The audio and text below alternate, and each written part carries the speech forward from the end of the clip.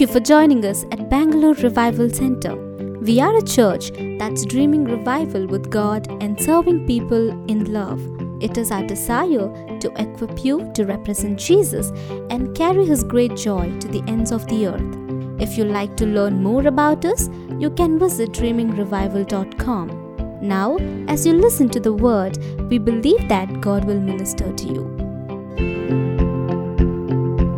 Are you ready to go into the word? We'll read the verse of the series. You remember the verse of this series?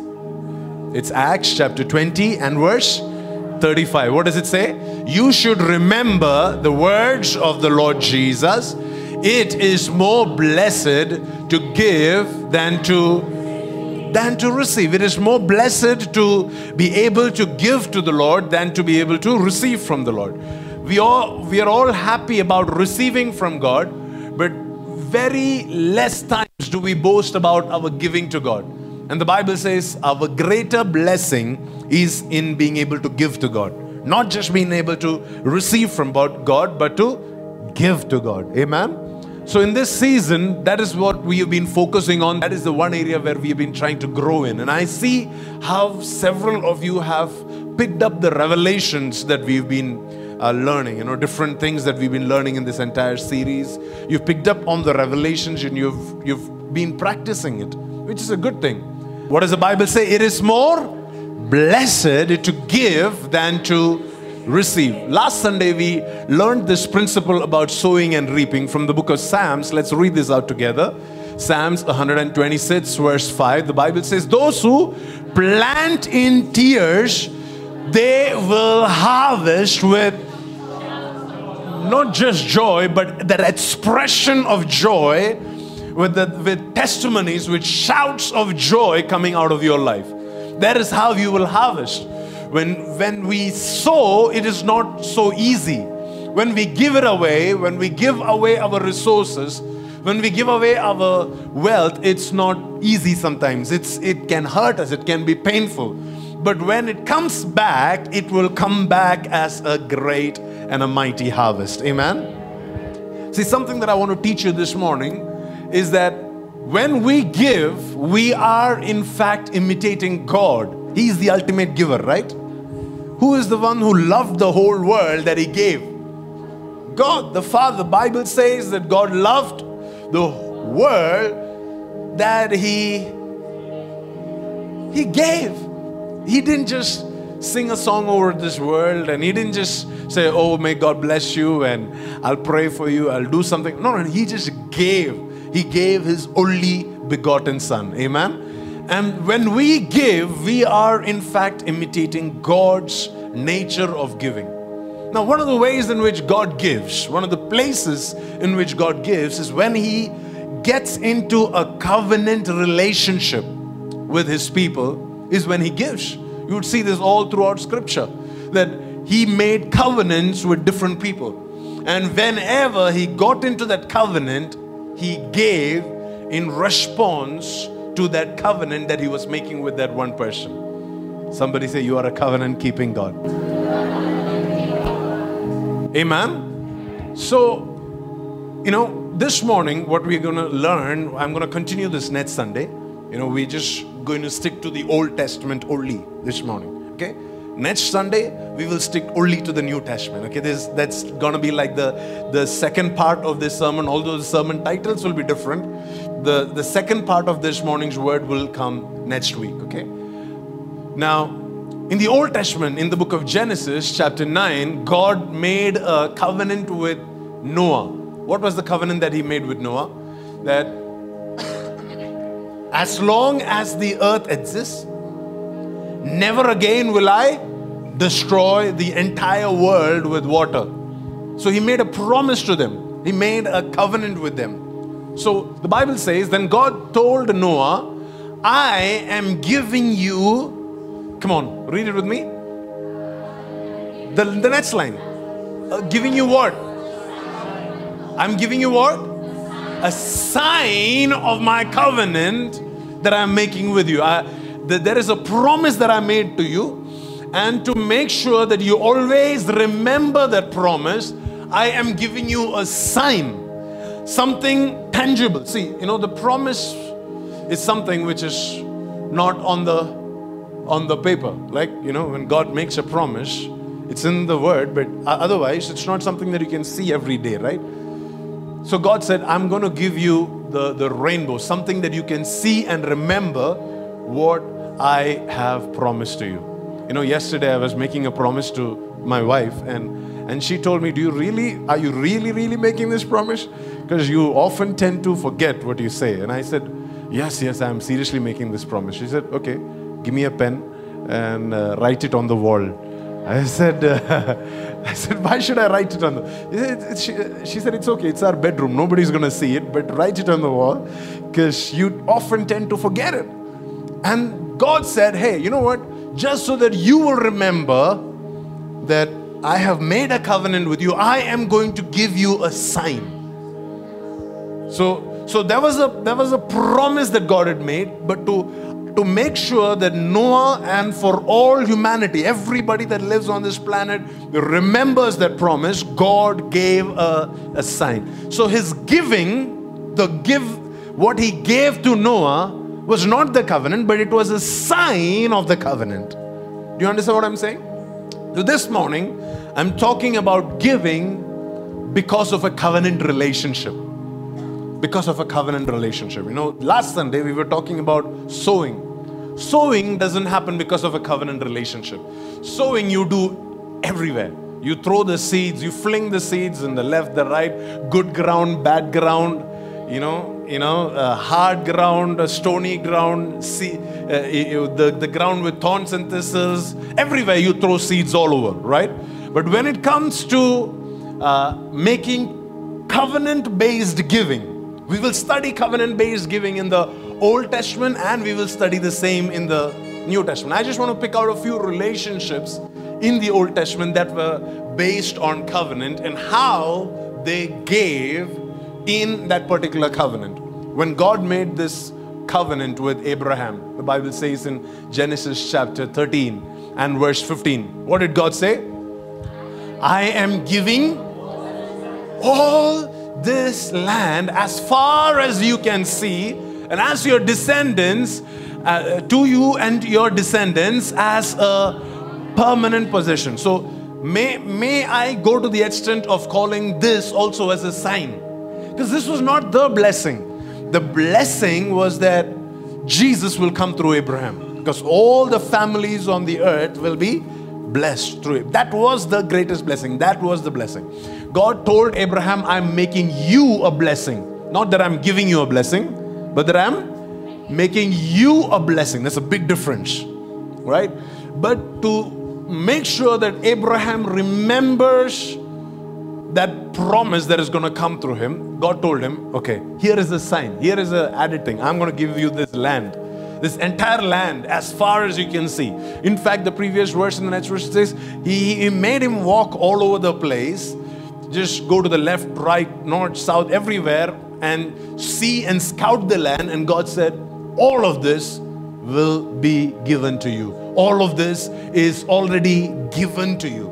This is not yet coming to Abraham's hand, but God said, hey, I've given all this to you. Already I have written this off to you. Amen? The next verse. Then we see this in Genesis chapter 28, verse 30. Who is this? Jacob. Jacob is the grandson of Abraham. Abraham, Isaac, Jacob. You remember this? Now, Jacob, he is making a covenant with God.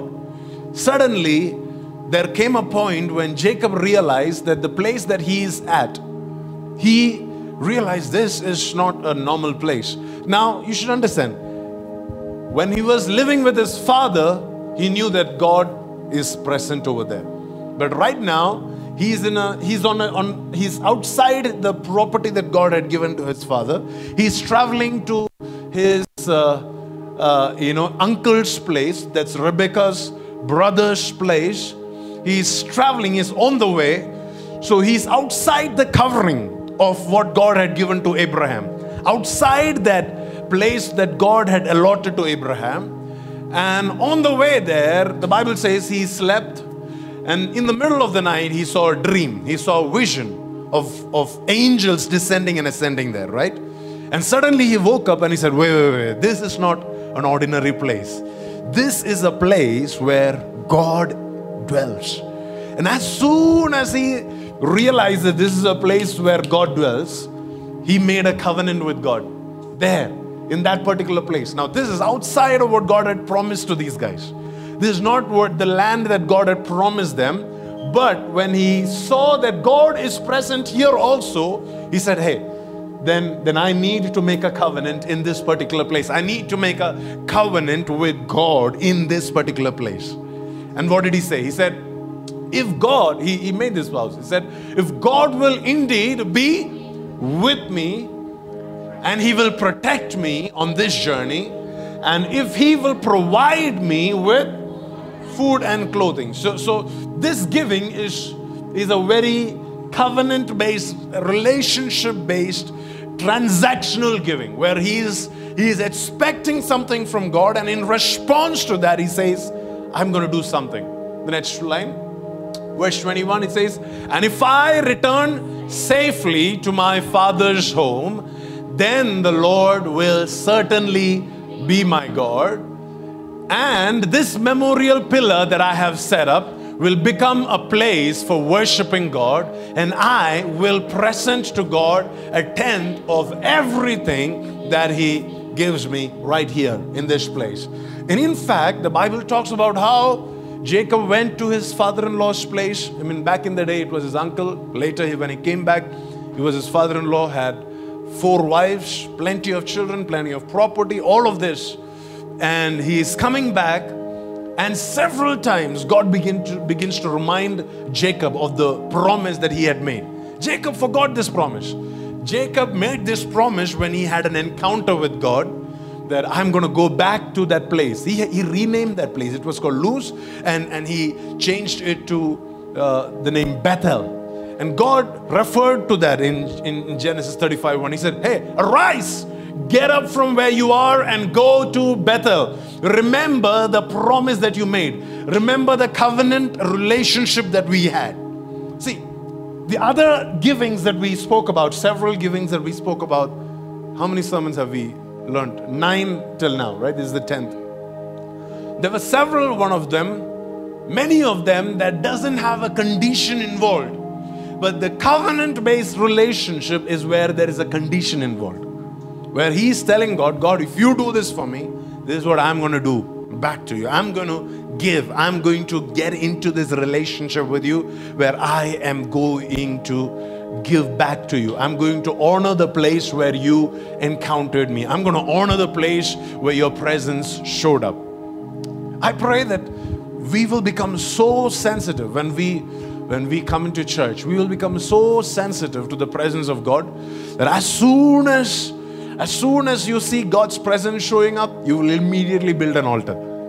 You wouldn't have to wait to get to the end of the service, that as soon as you sense God sitting and standing next to you, or God speaking to you, immediately you set up a memorial pillar there. Immediately you say, Lord, this is special. I honor your presence. I honor the fact that you're here right now with me. I honor the word that you're speaking to me right now, and I celebrate. And that is the time you make a covenant with God. That is the time you make a covenant with God. And yet, the problem with us is this. You know, in the Old Testament, they did not have access to God's presence all the time. All of us in the New Testament, we have access to God's presence all the time. We can just go in and access this.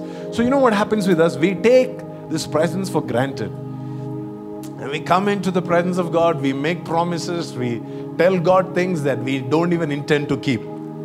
I mean, your pastor may not listen to the prayers you are praying in secret in church or in your personal times, but God, the Holy Spirit, is very attentive to your prayers. He's very attentive to the covenants that you're making. He's very attentive to the promises that you're making towards Him. And the Lord is reminding certain people in this place this morning about the covenants, the promises that you had made. That if I am blessed in 2019, this is what I will do in 2020.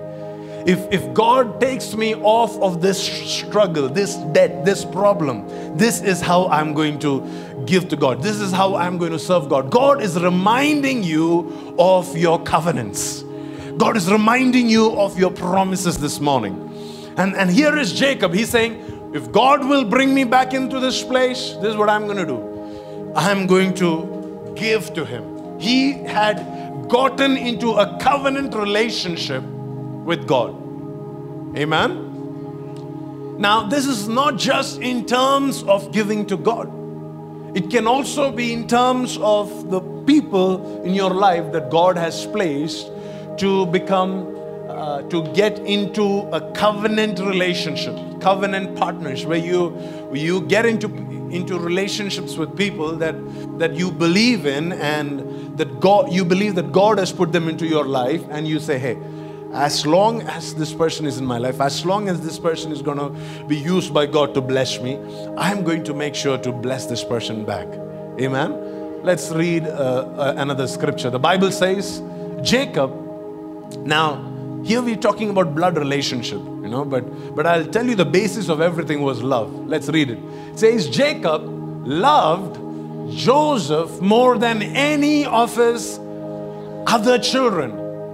Because Joseph had been born to him in his old age.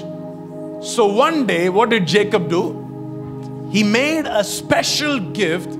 He had a special gift made for Joseph. It was a beautiful robe. You know what he was doing? He was entering into a covenant relationship with Joseph. He was entering into a covenant relationship with this guy. Now, in the same way that Abraham had two sons, right? Ishmael and Isaac. But he got into a covenant relationship with Isaac, where whatever Abraham carried, the promises of God that was upon Abraham's life, it was passed down through Isaac. And Isaac did the same with Jacob. Isaac had two sons, Esau and... Come on, church. All the Bible readers in the house said an amen. You would have at least finished Genesis. It's usually in Exodus or Leviticus where we call quits, right? But I'm sure we have read Genesis plenty of times. Amen? Yes. I pray that this year you will finish, okay? You will go all the way to Revelation. And you will do more. You will do multiple times, the whole Bible, multiple times, okay? And the Bible says that he connected in his heart, although he had several children, in his heart, he connected to this one guy that he had a covenant relationship with. The Bible says he loved him more than anybody else. His heart was connected to Joseph. A couple of reasons. One, because he was born in his old age.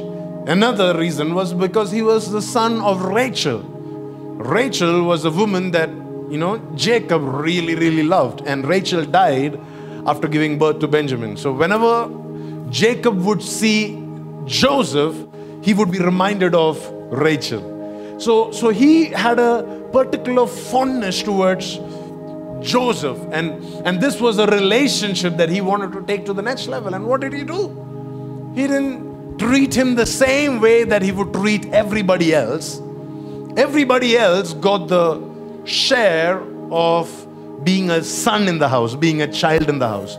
But there was one person who had a covenant relationship with his father, and he received more than the share of everybody else. I hope some of you are catching this. I'm speaking in riddles this morning, so you don't get everything. Only the ones that have ears should hear this morning. Amen. The Bible says that Joseph was so pleasing to his father, and his father was so pleased with Joseph that the father said, hey, I want more in this particular relationship than the rest of my children, the rest of my sons. Here is the son that I am pleased with. Here is the son that I enjoy. Here is a son that I like giving gifts to. Here is a son that I am in a covenant relationship with, and I want to give him a gift of as a sign of my covenant with him. Amen. Let's go further. The Bible says later, much later, okay, this is few decades later, Joseph is in Egypt. And all his brothers, they have come to receive from food from Egypt. But they don't know that Joseph is the prime minister of Egypt. But they have come to buy food from there. The Bible says Joseph told each of his brothers where to sit. They didn't know that this is Joseph, but Joseph knew who they were, right? Even if your enemies don't recognize you, may you recognize your enemies. You know, that is a blessing. Do you know that that's a blessing? Jesus knew all along that Judas is stealing. Your blessing is not in the fact that you will not have enemies. Your blessing is in knowing who is your Judas. So you will not be taken by surprise when Judas decides to sell you out. Amen? The Bible says the brothers didn't recognize Joseph, but Joseph recognized all of them. And the Bible says that to their amazement, he seated them according to age. Oldest to the youngest. Who was the eldest? Reuben. And the youngest was Benjamin. Oldest to youngest. Every one of them, he seated them according to their age. The next line. The Bible says, and Joseph. Now here, Joseph has taken the place of being the leadership. Okay, now it's no longer Jacob who is in charge. Now it is Joseph who is in charge. Because Joseph is the one who is providing, right? Joseph is the one who is giving. Even towards the time when Joseph dies, you would see that Joseph is still in charge. Although he is not the eldest in the house, he's still the one in charge. He's the one who is blessing them, giving them directions that when the time is up, God will take you to Canaan. He's the one who is like passing the baton down, right? The same baton that he received from his father, he's passing it down. And the Bible says about Joseph, the Bible says Joseph filled their plates with food from his own table. But with Benjamin, something else he did for Benjamin. What did he do with Benjamin? So he's serving food from his table, okay? Usually Egyptians would never share their food with Israelis or anybody else. They especially shepherds. It's an abomination for them, right? But you know, Joseph knows that these are the guys who sold him out. These are the guys who tortured him, all of that. And still he is serving food for each and every one of them. But there was one guy that he wanted to get into a covenant relationship with. What did he do to this guy? Now, I understand what you're thinking. You're thinking, Pastor, if somebody puts 5 times the food in my plate, I think that person doesn't like me. But back in the day, it was a different sign. You know, today we are trying to become, as health conscious as possible. But back in the day, that was a sign of a person's love for you. I shouldn't say back in the day. I think even in our previous generation, it's only our generation that is so conscious about how much we eat, what we eat. Our previous generation also, the more they feed you, the more they love you. That is the sign of their love for you. And just in case they did not force you to eat, man, you have to really go and pray, fall on your knees and wonder, what did I do wrong? Right? But here the Bible says that when he reached Benjamin, he said, I'm not going to treat you the same way that I treated the remaining 10. The remaining 10 got a portion. But you, my dear Benjamin, I'm going to give you 5 times. Because this is a different relationship. I'm investing into a different relationship right now. Amen? Later, when Jacob was dying, the Bible says go further. When Jacob was dying, he called Joseph, okay? And he told Joseph, beyond what I have given your brothers, are you reading this with me?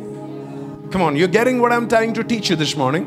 He's saying, beyond what I have given your brothers, I am, somebody say extra. It says, I am giving you an extra portion of the land that I took from the Amorites with my sword and bow. Yes, there are 100 people in my church, but there is one guy who understands the value of making covenants with God. He is not satisfied giving what everybody else gives. He's not satisfied doing what everybody else does. He gives extra. Isn't that crazy? And this is what the Bible says about Jacob. It says, Jacob, he gave from what he had conquered on his own. Like, Jacob did not have an army, or he was not a warrior like David was. But the Bible says, what I took from the Amorites with my own sword and bow. If you have prepared something on your own, if you have done something, achieved something, reached somewhere with all your hard work, you know how precious that will be for you? That is something you don't want to part with, right? And that is what Jacob gave to Joseph, because Joseph was special to him beyond all the other sons, beyond all the other brothers. He was special. He said, there is something that I have worked hard to get with my own sword and bow. That is an extra portion that I'm giving you. Yes, all the other brothers get equal portion of the land, but to you, I'm going to give you something that I really worked hard for. All that my father gave, I'm going to divide it between the 12. But there is something that I earned for myself. I fought, and I'm giving that to you. That is a covenant-based giving, guys. That's the covenant-based giving, where you give an extra portion. It can be to God, it can be to the people that you're in a covenant relationship with. This is not like sowing. This is not like sowing. Sowing, you're not very intentional about how much money the person gets or don't get, or who it is, or no. This is a very intentional relationship that you want to nurture, and you want to flourish, and you want to take to the next level. And you say, hey, to you, I'm going to give you a different portion that I won't give to others. Let's jump to 1 Samuel chapter 1 and verse 5. Read it with me. But to Hannah, somebody said, but to Hannah. What did he give? Who is this speaking about? Elkanah, right? It says, but to Hannah, come on, read it with me, please. Read it with me. It says, but to Hannah, he gave a double portion. Why? Because he loved her, even though the Lord had closed her womb. Now, check this out. This is the lady who is not able to bring anything into the house. This is the lady who is not able to increase what the husband carries on his life. She's not able to steward. There is another lady called Peninnah who is more fruitful, more productive, has more children. All of that is in place, right? But here is a lady the Bible says her womb was closed by the Lord. But she decided, but Elkanah decided, I'm not just giving to her because she's able to bring something into the house right now. I have a relationship. I have a covenant relationship with her, which is different from the relationship that I have with Peninnah. Do you understand what I'm saying? Everything that happened between Jacob and Joseph was because of the relationship Jacob had with Rachel. Now here is a relationship that Elkanah had with Hannah. And he says, you know what?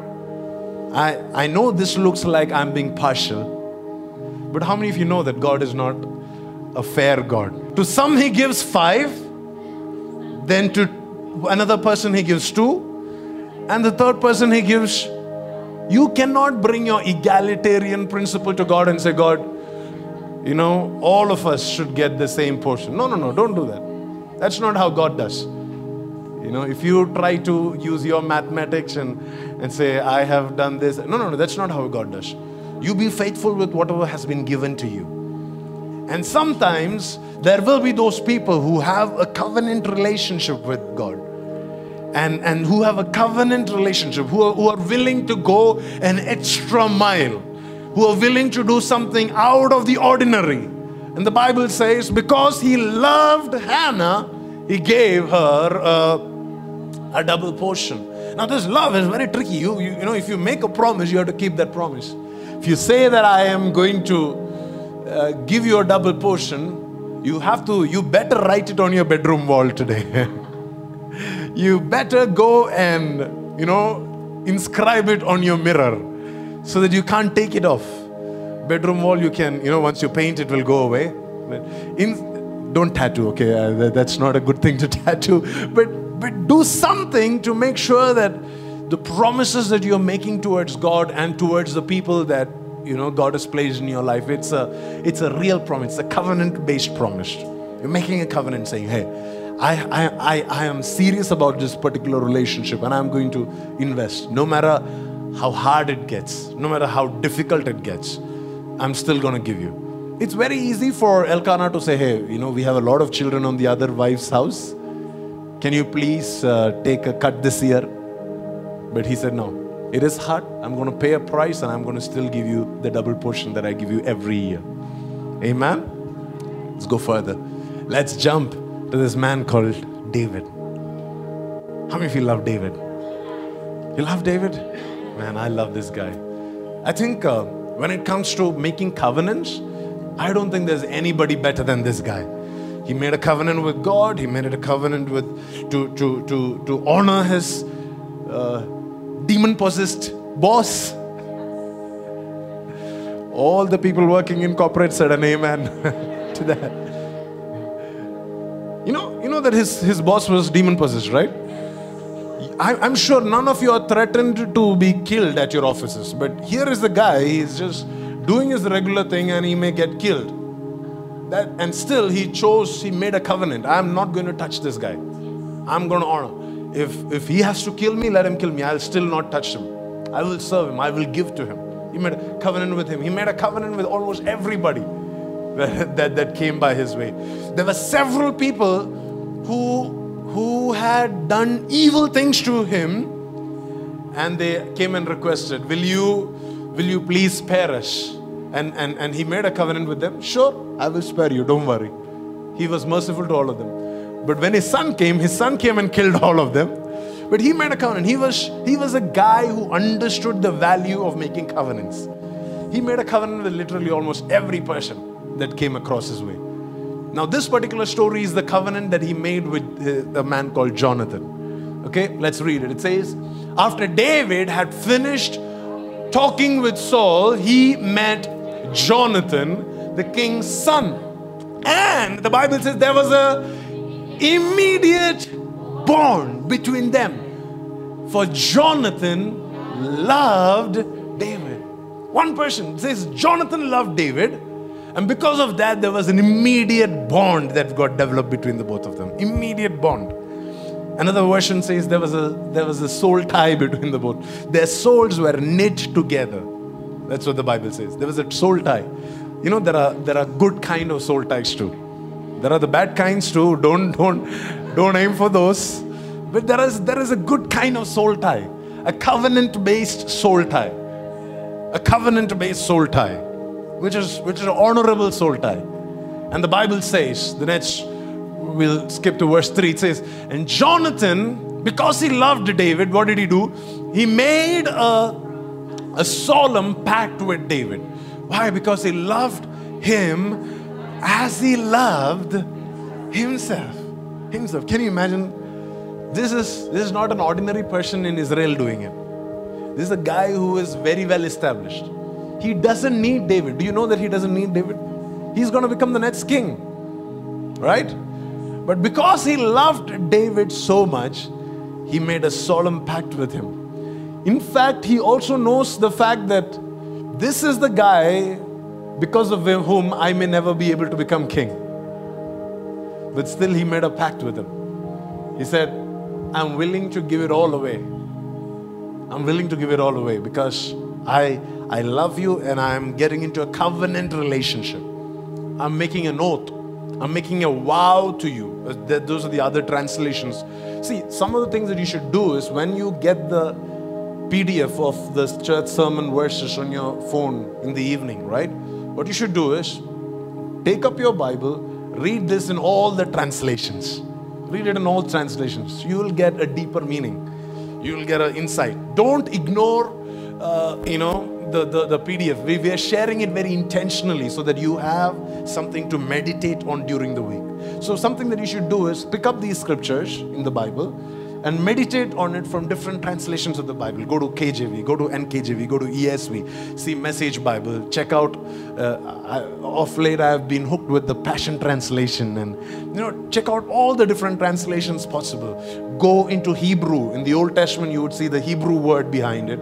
In the New Testament, you would see the Greek word behind it. All of this is available online, free of cost, guys. Back in the day when I was growing up, I had to save up for 2 years to buy one reference Bible. We used to call it the Dakes Bible. Anybody heard of a Dakes Bible? Yes. That tells you that I have people my age, my generation also in this church. But otherwise, today nobody knows Dakes Bible because we have better content than Dakes Bible on our phones, right? But thank God for that. So use these resources to meditate and grow in these revelations during the week. What I am giving you this morning is time limited. It is limited. It's only an appetizer for you to go and dig deep into and make it your own full course meal. Will you do that? Okay. The Bible says, verse 4, because he loved, this is what he did. He made a covenant, right, with David. And what did he do? Verse 4, it says, Jonathan sealed the pact. How? By shaking hands and say, God bless you, brother. We have made a promise. Now we'll remember this, right? No. But he had something on himself. And he took it off. And it says, by taking off his robe. Now he's a prince. He's a son of a king. He's wearing a robe of royalty upon him. Am I right? And the Bible says he took it off and he gave it to David together with his tunic, sword, bow and belt. I'm very curious to know, when I get to heaven, if Saul makes it to heaven, I'll ask him, how did Jonathan get back home that day? Because he almost gave away everything. He didn't he's almost stripped himself bare. He gave everything. Everything that was on him, he gave it away. And and why? Because he had gotten into that covenant relationship with David and said, all that I have is yours. Take it all. I'm not going to claim ownership to any of these things. This each and every one of it. Go and study them. Okay, each and every one of them has a significance. The belt, the tunic, the sword, the bow, the robe, every single one of them. The tunic is like undergarments, what you wear inside the robe. Everything has significance. He took everything off and he gave it away to David, saying, I have made a covenant with you, but this is a sign. Everybody says sign. A symbol, or this is a seal. That's the word used here. I'm sealing this covenant that I have made with you by giving you this promise that I have made to God. I'm sealing it by giving away whatever I have on me right now. Amen? And the story of how these guys were faithful to each other. Let's go to the next verse. It says in 2 Samuel chapter 9 verse 1, many years later, now David is sitting on the throne. And David remembers the covenant. David remembers. David, when he walked into his house, he would have, I'm sure he had a busy schedule. But one day when he walked into his house, he saw the tunic. He saw the belt. He saw the bow, the sword, the robe that Jonathan had given him. It was a sign. It was something to remember. He saw the writing on the wall. He saw the inscription on the mirror. And he immediately remembered, wait. I'm forgetting something. I'm forgetting somebody. Now, Jonathan is not even alive right now. Jonathan is not even there, right? So he asked, is there anybody in Saul's family who is still alive? Anyone to whom I can show kindness for Jonathan's sake? Anybody. He remembered it. He remembered what Jonathan had done to him, how Jonathan had blessed him, and he is like, is there anybody in Saul's family that I can show kindness to this morning? He sent out his messengers, WhatsApp forwards, everything, to make sure that somebody from Saul's family will reply to the messages. And finally he found Mephibosheth. And what did he do to Mephibosheth? In the next verse, verse 7, when he came, he almost fell face down before David, because back in the day, and even now in the kingdoms where, there are royalty that exists, as soon as one person takes throne, the other people start feeling insecure. You know this fact? Because they're like, as long as he's alive, there is a threat to my life. He can kill me so that he can get the throne. And So Mephibosheth is thinking, is this guy going to wipe out my family only because I'm part of Saul's family? He's coming with trembling, with fear. He doesn't know what's going to happen today. He comes and falls at David's feet. He was living in hiding. No social media accounts all this time. He's deleted the day his father died, he deleted Facebook, Twitter, Instagram. He's nowhere to be found. But David still found him and brought him in. And this guy is really scared. And David tells him, don't be afraid. I intend to show kindness to you because of my promise, not to you, but to your father. Your father. Not even to you, Mephibosheth. I know that you've done nothing good in your life, but your father made a promise to me. Your father made a promise to me. This morning, even before I had prepared this sermon, I was praying. I was asking the Lord for a word. And, I saw the vision of a throne. It was a beautiful throne. I tried Googling for images that I can see something like that, but nothing. A very beautiful throne. And I heard the Lord say, this season, today I'm releasing royalty to some people. Not because you deserve it. Come on, church, are you listening to me this morning?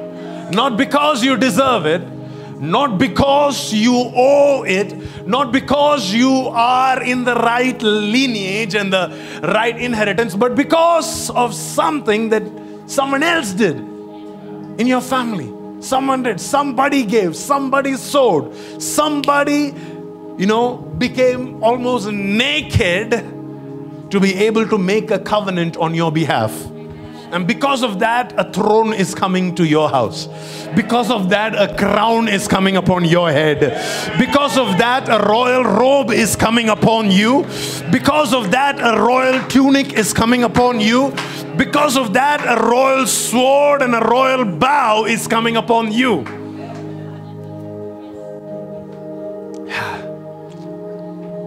You are a covenant-keeping God.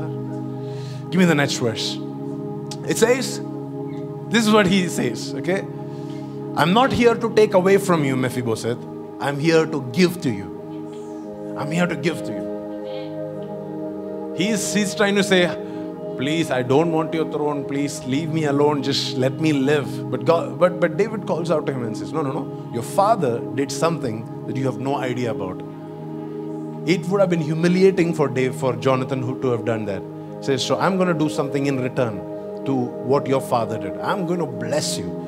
He says, I will give you all the property that once belonged to your grandfather, Saul, and what? You will eat here at the royal table. Royalty will be mine. Royalty will be yours. If you know how to make covenants, if you know how to make pacts and to give to those covenants, in those covenant relationships, man, I'm telling you, some of you are about to get an invitation to a royal table. Some of you are going to get an invitation to something big, something beautiful, something that you and I don't deserve. We don't deserve it, but we're going to get an invitation. Why? Because God is a covenant-keeping God. Even when David forgets, there is something in David's house that will remind him. If David doesn't do it, there is somebody else that God would use to make sure that Mephibosheth gets his reward. Why? Because Jonathan has done his part of sowing. Jonathan has done his part of making a covenant and investing into that covenant.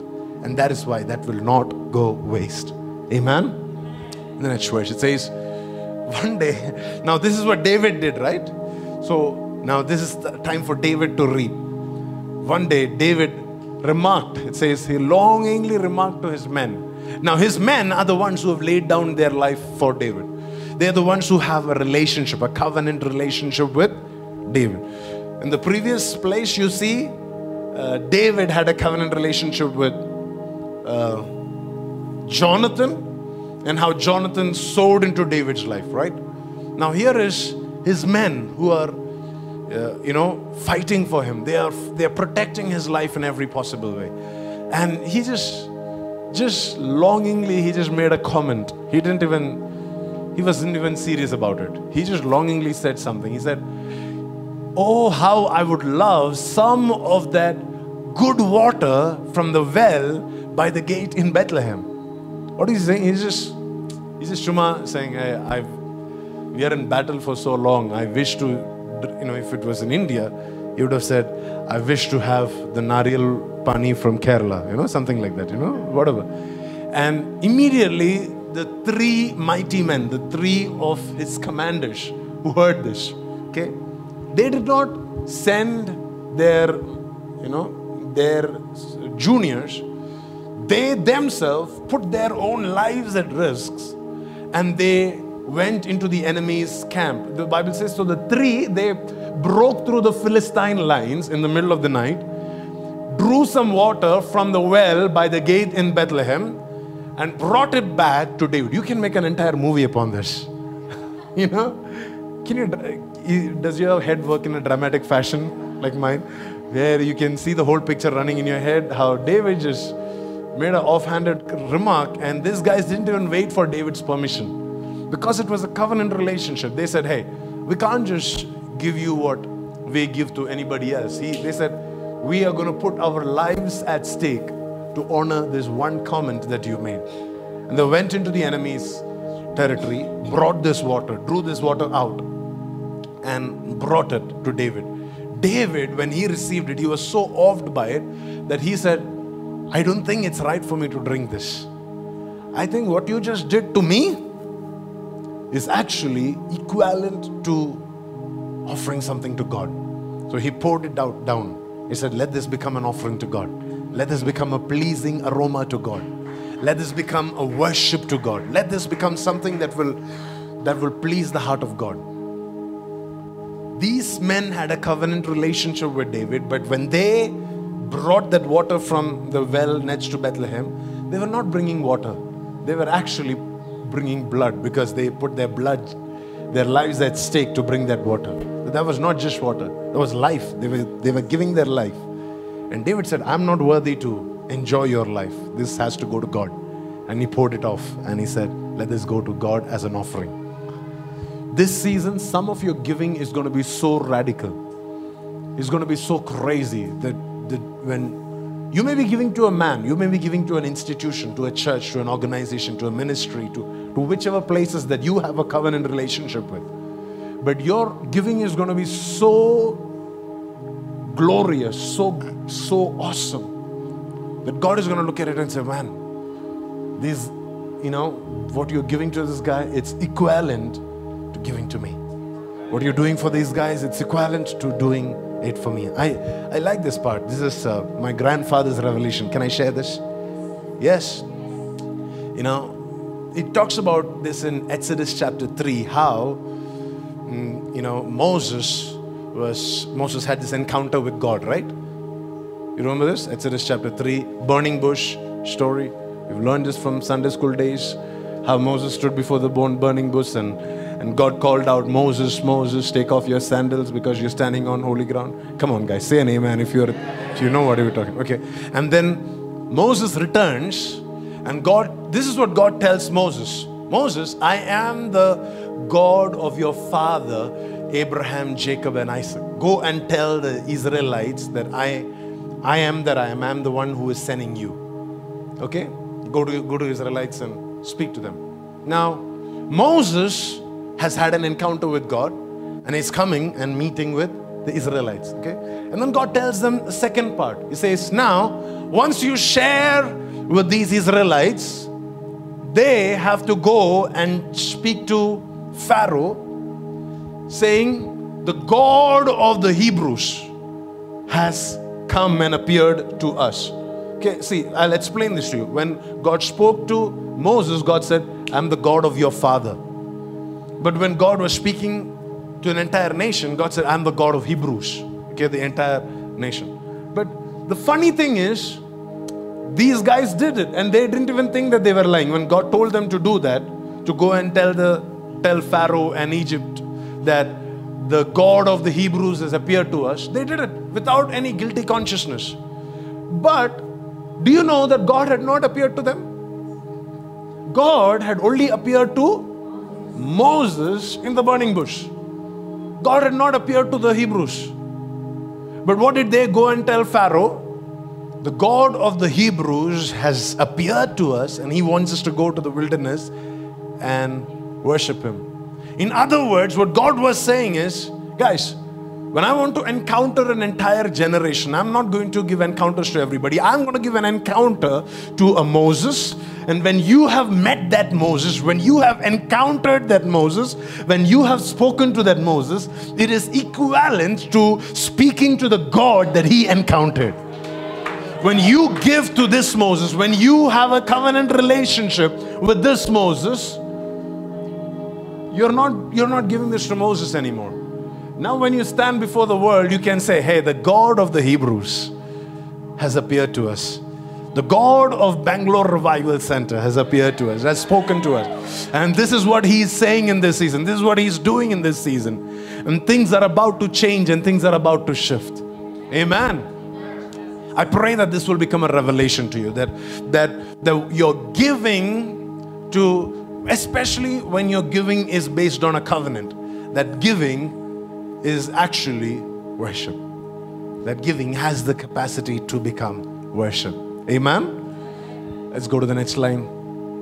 I'm going to quickly read a few verses before we go back to one last story for the day, okay? Psalm 15 verse 1. Read it out with me. Who may worship in your sanctuary, Lord? Who may enter your presence? How many of you want to encounter His presence this morning? The Bible says, who may worship me like this? Who may encounter my presence? Verse 4, it says, those who despise flagrant sinners and honor the faithful followers of the Lord and, come on, read this line with me loudly. And what do? They keep their promises even when it hurts. Somebody said, ouch. You know, Pinky mentioned that. Giving even when it hurts. Keeping their promises, keeping that covenant even when it hurts.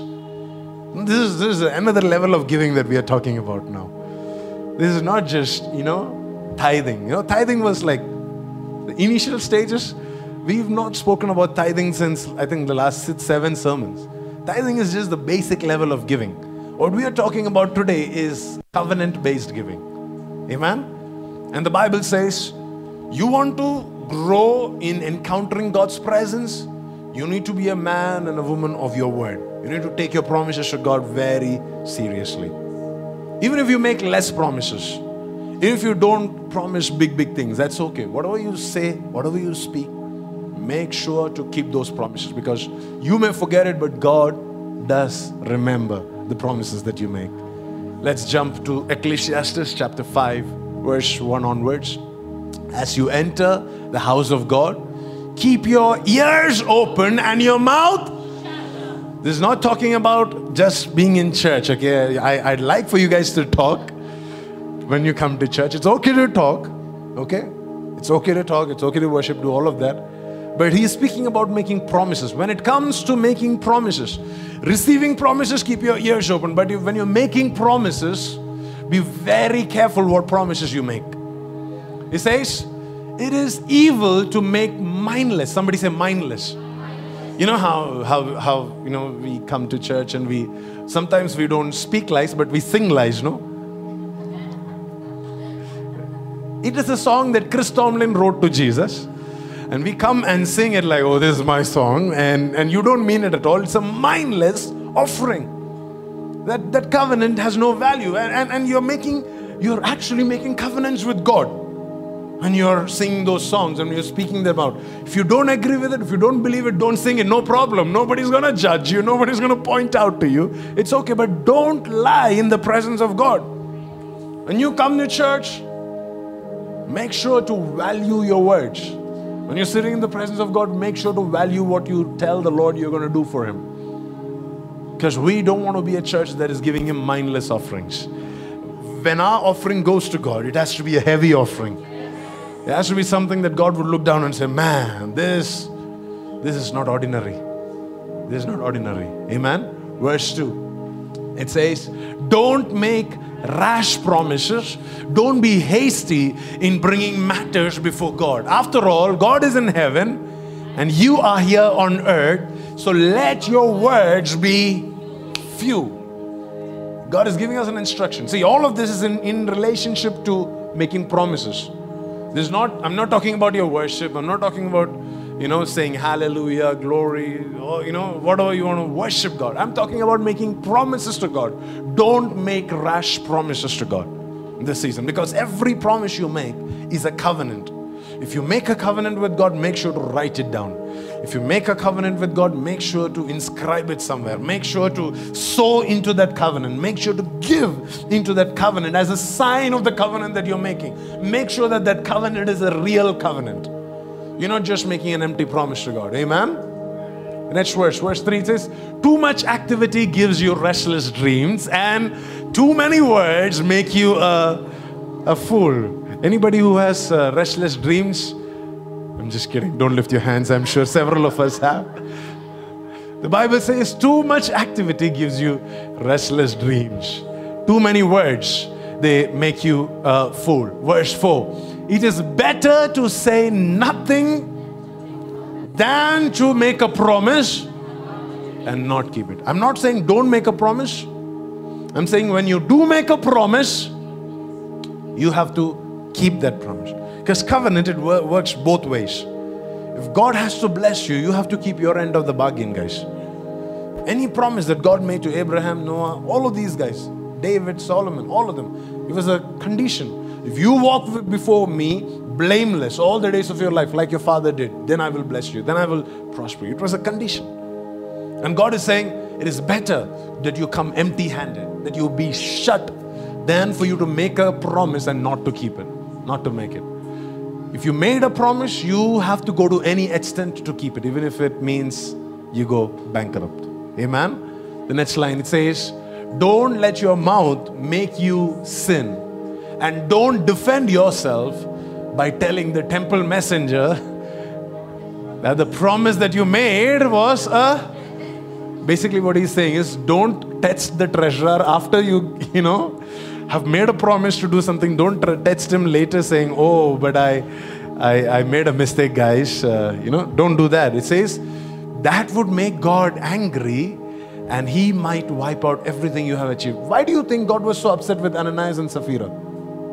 Because they made a promise. They went, they saw everybody giving all their properties and everything to God, and they're like, that's it, we are also doing the same. They went and they purchased everything. That's when they realized, man, the real estate value has gone up. This is not what I was expecting. When the money came into the hand, they were like, oh, this is a big amount. But they had already committed to church that they're going to give the whole thing to God, right? Now they come and they don't even want to be noticed by pastor that day.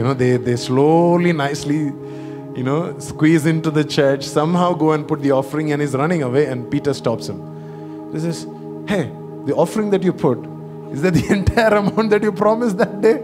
That day you stood before everybody and you promised something, you remember? Did you put the whole amount? Actually, Ananias wouldn't have even said it in open. He would have probably said it in his heart before God, saying, this is what I want to do.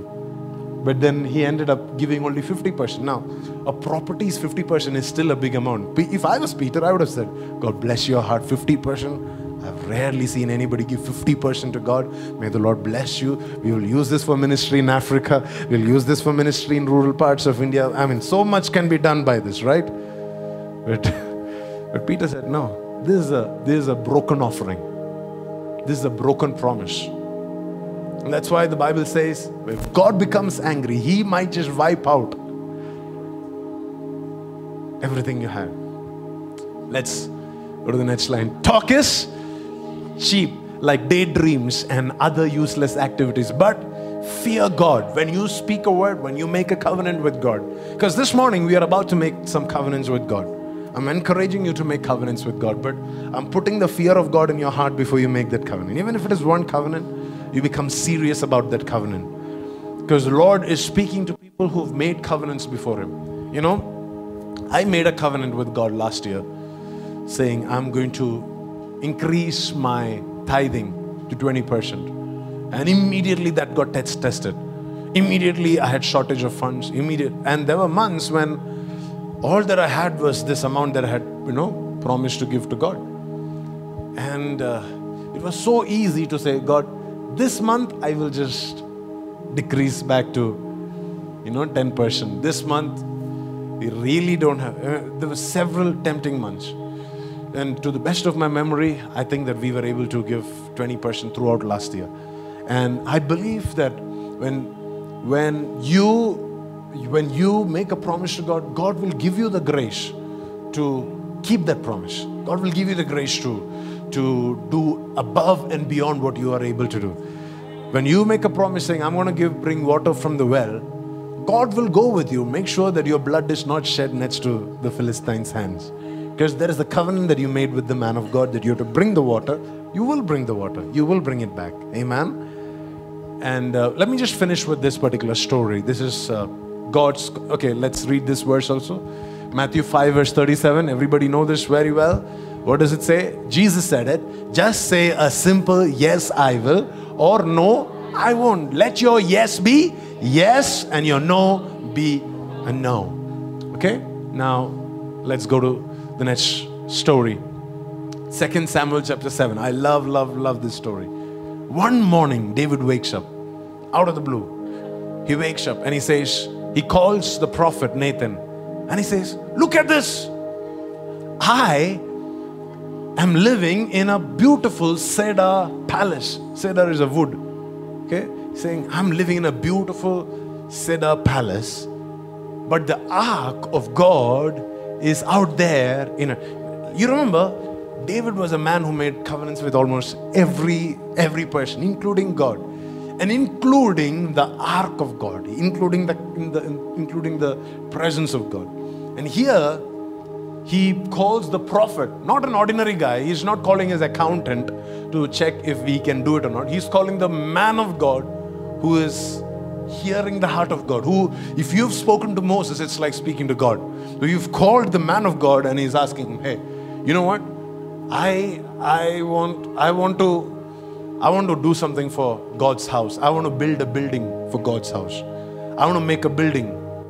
I've been living in this nice cedar house for such a long time, but God's house is still in a tent. I want to do something for God. That's all that he said.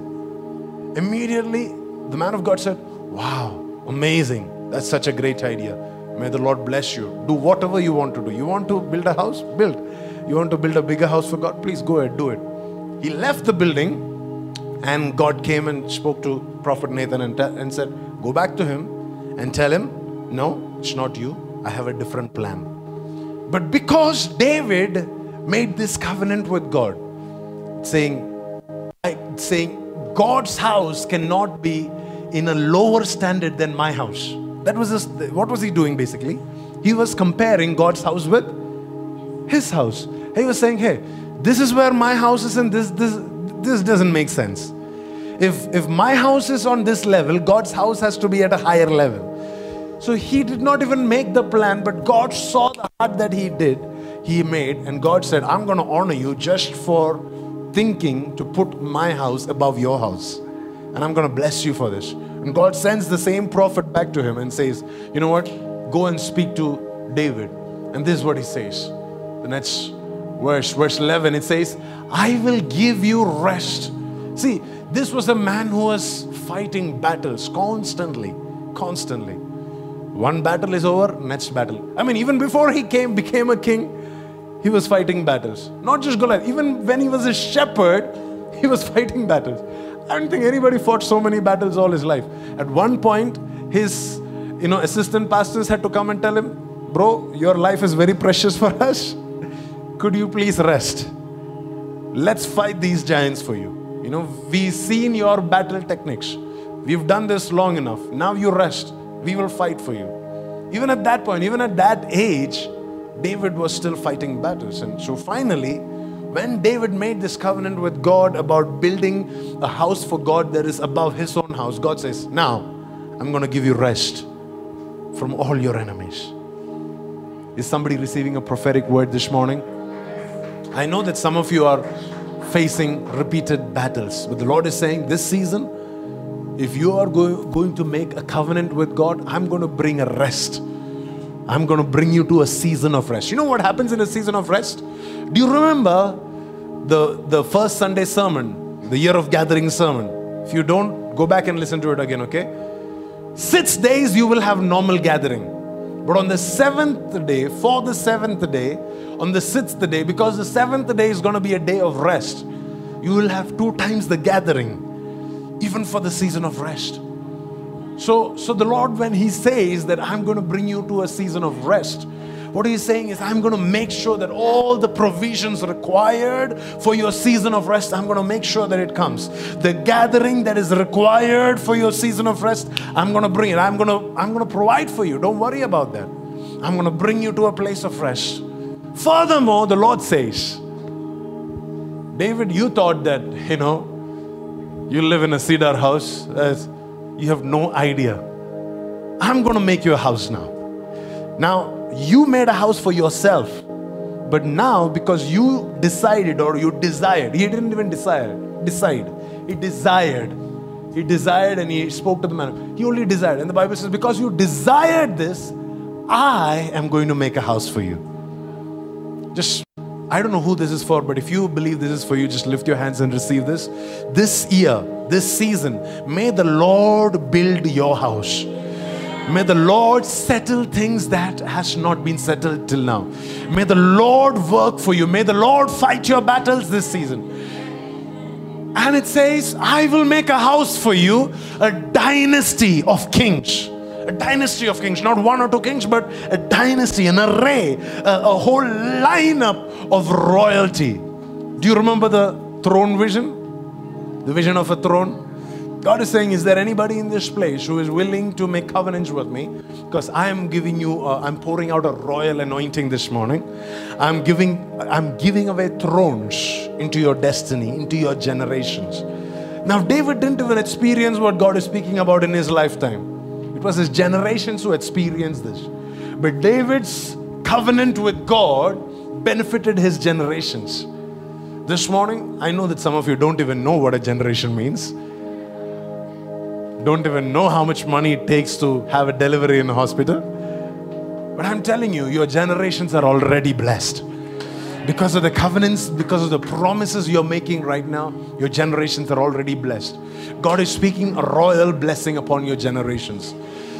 Verse 12 says, but when you die and you're buried with your ancestors, I am going to raise up somebody else in your place. And I'm going to raise up one of your descendants, your own offspring, and I will make His kingdom strong. I will make His kingdom strong. This morning, God is releasing a blessing for generations to come. Generations to come. God says that I will raise a generation, raise a descendant from your family, from your home. Not a descendant, multiple descendants. For multiple nations. God is going to give you nations as an inheritance. Nations as an inheritance. Nations as an inheritance. Dennis, I see this vision of multiple nationalities in your family. Multiple nationalities. I'm not 100% sure if this is blood relationship. I don't know if you will marry a foreigner. You may. But I see multiple nationalities in your family line. Your children will marry people of different nations. You will have inheritance in different nations.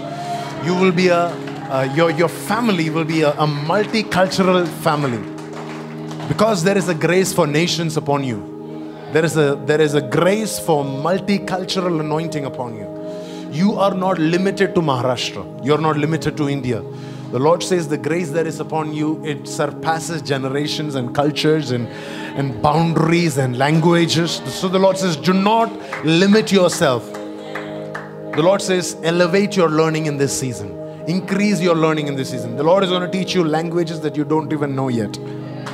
There is a special blessing to learn different languages, new languages. Languages that are not normal or easy for you to learn. God will give you grace. God will teach you the culture of places and people that are not familiar, that you're not used to. Teach you. God will teach you how to eat with them. God will teach you. God will help you enjoy their food. That's definitely a blessing. I can tell you that. So there is a grace. So I see this in your family. I see you sitting on a table, and I see different color skins and different languages on the table, on that particular table. And I think that it's also your physical family. As much as it's also your spiritual ministry, I feel that it's also your physical family that the Lord is speaking about. And the Lord is releasing a royal anointing for nations this evening. Amen. I will make His kingdom strong. It says, He's the one who will build a house, a temple for my name. He's the one who will build a house for me. He will build a temple for my name, and I will secure His royal throne. I didn't know that this word throne is there already, but I saw this word throne in my spirit. I saw a throne in my spirit. And I believe that this morning the Lord is speaking this to each and every one of us in this place. That God is already given you a throne, and He's going to secure your throne in this season. Secure your throne. Let's quickly read the next couple of verses. This is now God speaking to Solomon, okay? That was God speaking to David. Now God is speaking to Solomon himself. What is God saying? Concerning the temple that you, Solomon, are building. What did God tell David? Your son will build the house, build the temple that you wanted to do, right? Concerning this temple that you are building, if you keep all the decrees and regulations and obey all my commands, I will fulfill, somebody scream that 2 words, through you. I will fulfill through you the promise that I made to your father David. So what is God telling Solomon? Solomon, you are going to be a middle person or a channel or a vessel through whom God will fulfill His promises to David. Amen? Now, what is this promise that God is talking about? Is this a promise about a lot of wealth? Solomon is already wealthy. Is this a promise about a lot of, substances? He already had all of them. What is the promise that God had made to David? When David spoke to God in 2 Samuel 7, God said, hey, do you think that I need a house? The heaven and the earth cannot contain me. Do you think that I can be limited to a house? But David, because of his desire to build a house for God, God said, okay, fine, you build a house, this is what I'm going to do. Give me the next verse. It's verse 13. He says, yes, so I'm going to do this. I know that all of heaven and earth is not capable enough to contain me, but if you do build a house, I will come down and I will live among the Israelites and never abandon my people Israel. This morning, I'm telling you, this is the greatest blessing we can get from the Lord. If God says that I'm going to come and make my house on your promises, the covenants that this house that Solomon built for God is not even Solomon's idea. Whose idea was this? David's idea. But the blessings that Mephibosheth enjoyed, it was not even his blessing. Whose idea was it? It was Jonathan's idea to make a pact with David and to sow. And here is Solomon. He's just a channel that God is using to fulfill a promise that God made to his father David. And what is the promise? It's not even money. It's not even generations. These money, generations, thrones, all of these are signs of the covenant. They are signs. They are just, okay, to believe that I have given you this, here is 30 acres of land. Here is 5 million rupees. Here is so and so. Whatever. God is going to give you signs of the covenant that He is making with you. But the ultimate promise that He is making with us this morning is that I will come and I will live on your covenant. I will live in the place that you built for me. So this morning, my prayer is that when we build a house for God, we will build the craziest, glorious, glamorous, the most awesome house for God. And I'm not talking about a physical building alone. I'm talking about our worship this morning. Are you ready to go back into a time of worship? Yeah? Come on, worship team. I want us to worship like never before. I want us to give Him praise and thanks like never before. I want us to build Him a house. The greater are the house, the greater will be the capacity. Because even if you build 6 foot tall house, God says, I'm going to come and I'm going to live in that 6 foot tall house. But if you're going to build a 30 foot tall house, God says, okay, the bigger you build, the greater your sacrifice, the greater your worship. I'm going to come and I will live in whatever you build for me. Whatever you build for me, I'm going to live in that. I'm going to enjoy that. No matter how small, big, whatever it is, I'm going to come and enjoy that. Are you ready for this? Let's read this next line before we go in. 1, 2, 3, go. A covenant-based giving makes way for me and my generations after me to be ushered into royalty. One more time, come on. A covenant-based giving makes way for me and the generations after me to be ushered into royalty. One more time. A covenant-based giving makes way for me and for my generations to be ushered into royalty. I don't know who needs to be ushered into royalty this morning, but angels are here ushering some people into royalty. May your covenants speak for you. May your giving speak for you. May your worship speak for you. May your love for the Lord speak for you. Thank you for tuning in. We believe that you are blessed by the word. We would love for you to be our guest on any of the weekends on a Saturday night service at 7 p.m. or a Sunday morning service at 11 a.m. For more information, please visit our website dreamingrevival.com.